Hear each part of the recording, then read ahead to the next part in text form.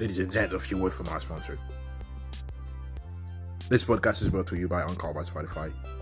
This is the easiest way to make a podcast with everything that you need all in one place. Encore has tools that allow you to record and edit your podcast right from your phone or your computer.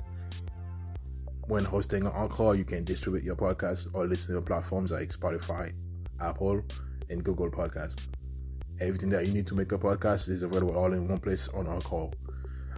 And the best of all, Encore is totally free. Download the Encore app today or go to encore.fm to get started. Ukraine's President Volodymyr Zelensky said on Friday that an all-out war with neighboring Russia is very much an unfortunate possibility, but to prevent that he would first like to have a substantive meeting with the Russian President, Vladimir Putin.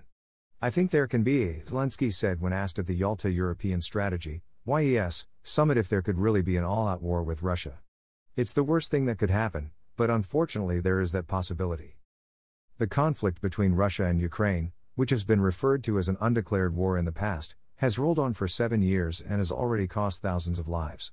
It started when Russia seized the Crimean Peninsula from Ukraine in 2014, a move yet to be recognized by several Western powers. The conflict later extended to Ukraine's east, where Moscow backs pro-Russian separatists at the Donbas region, with more troops, an additional 10,000, according to reports, amassing near the border. Kiev says the conflict in eastern Ukraine has killed 14,000 people since 2014. Ukraine has been ready for a long time, said Zelensky, pointing out that the country had not yet received a clear answer to its request to join the NATO military alliance, a move that is almost certain to infuriate Moscow. All-out war would be the biggest blunder on Russia's part, the Ukrainian president was quoted as saying in a report by the independent online newspaper. It's a spooky scenario, but unfortunately it isn't unlikely. The danger is reaching a point of no return.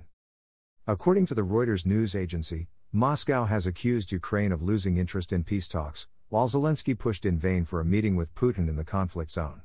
Honestly, I don't have time to think about him, Zelensky said on Friday, referring to Russian President Putin. I'm more interested in whether we can really meet substantively, not declaratively as he does with some states.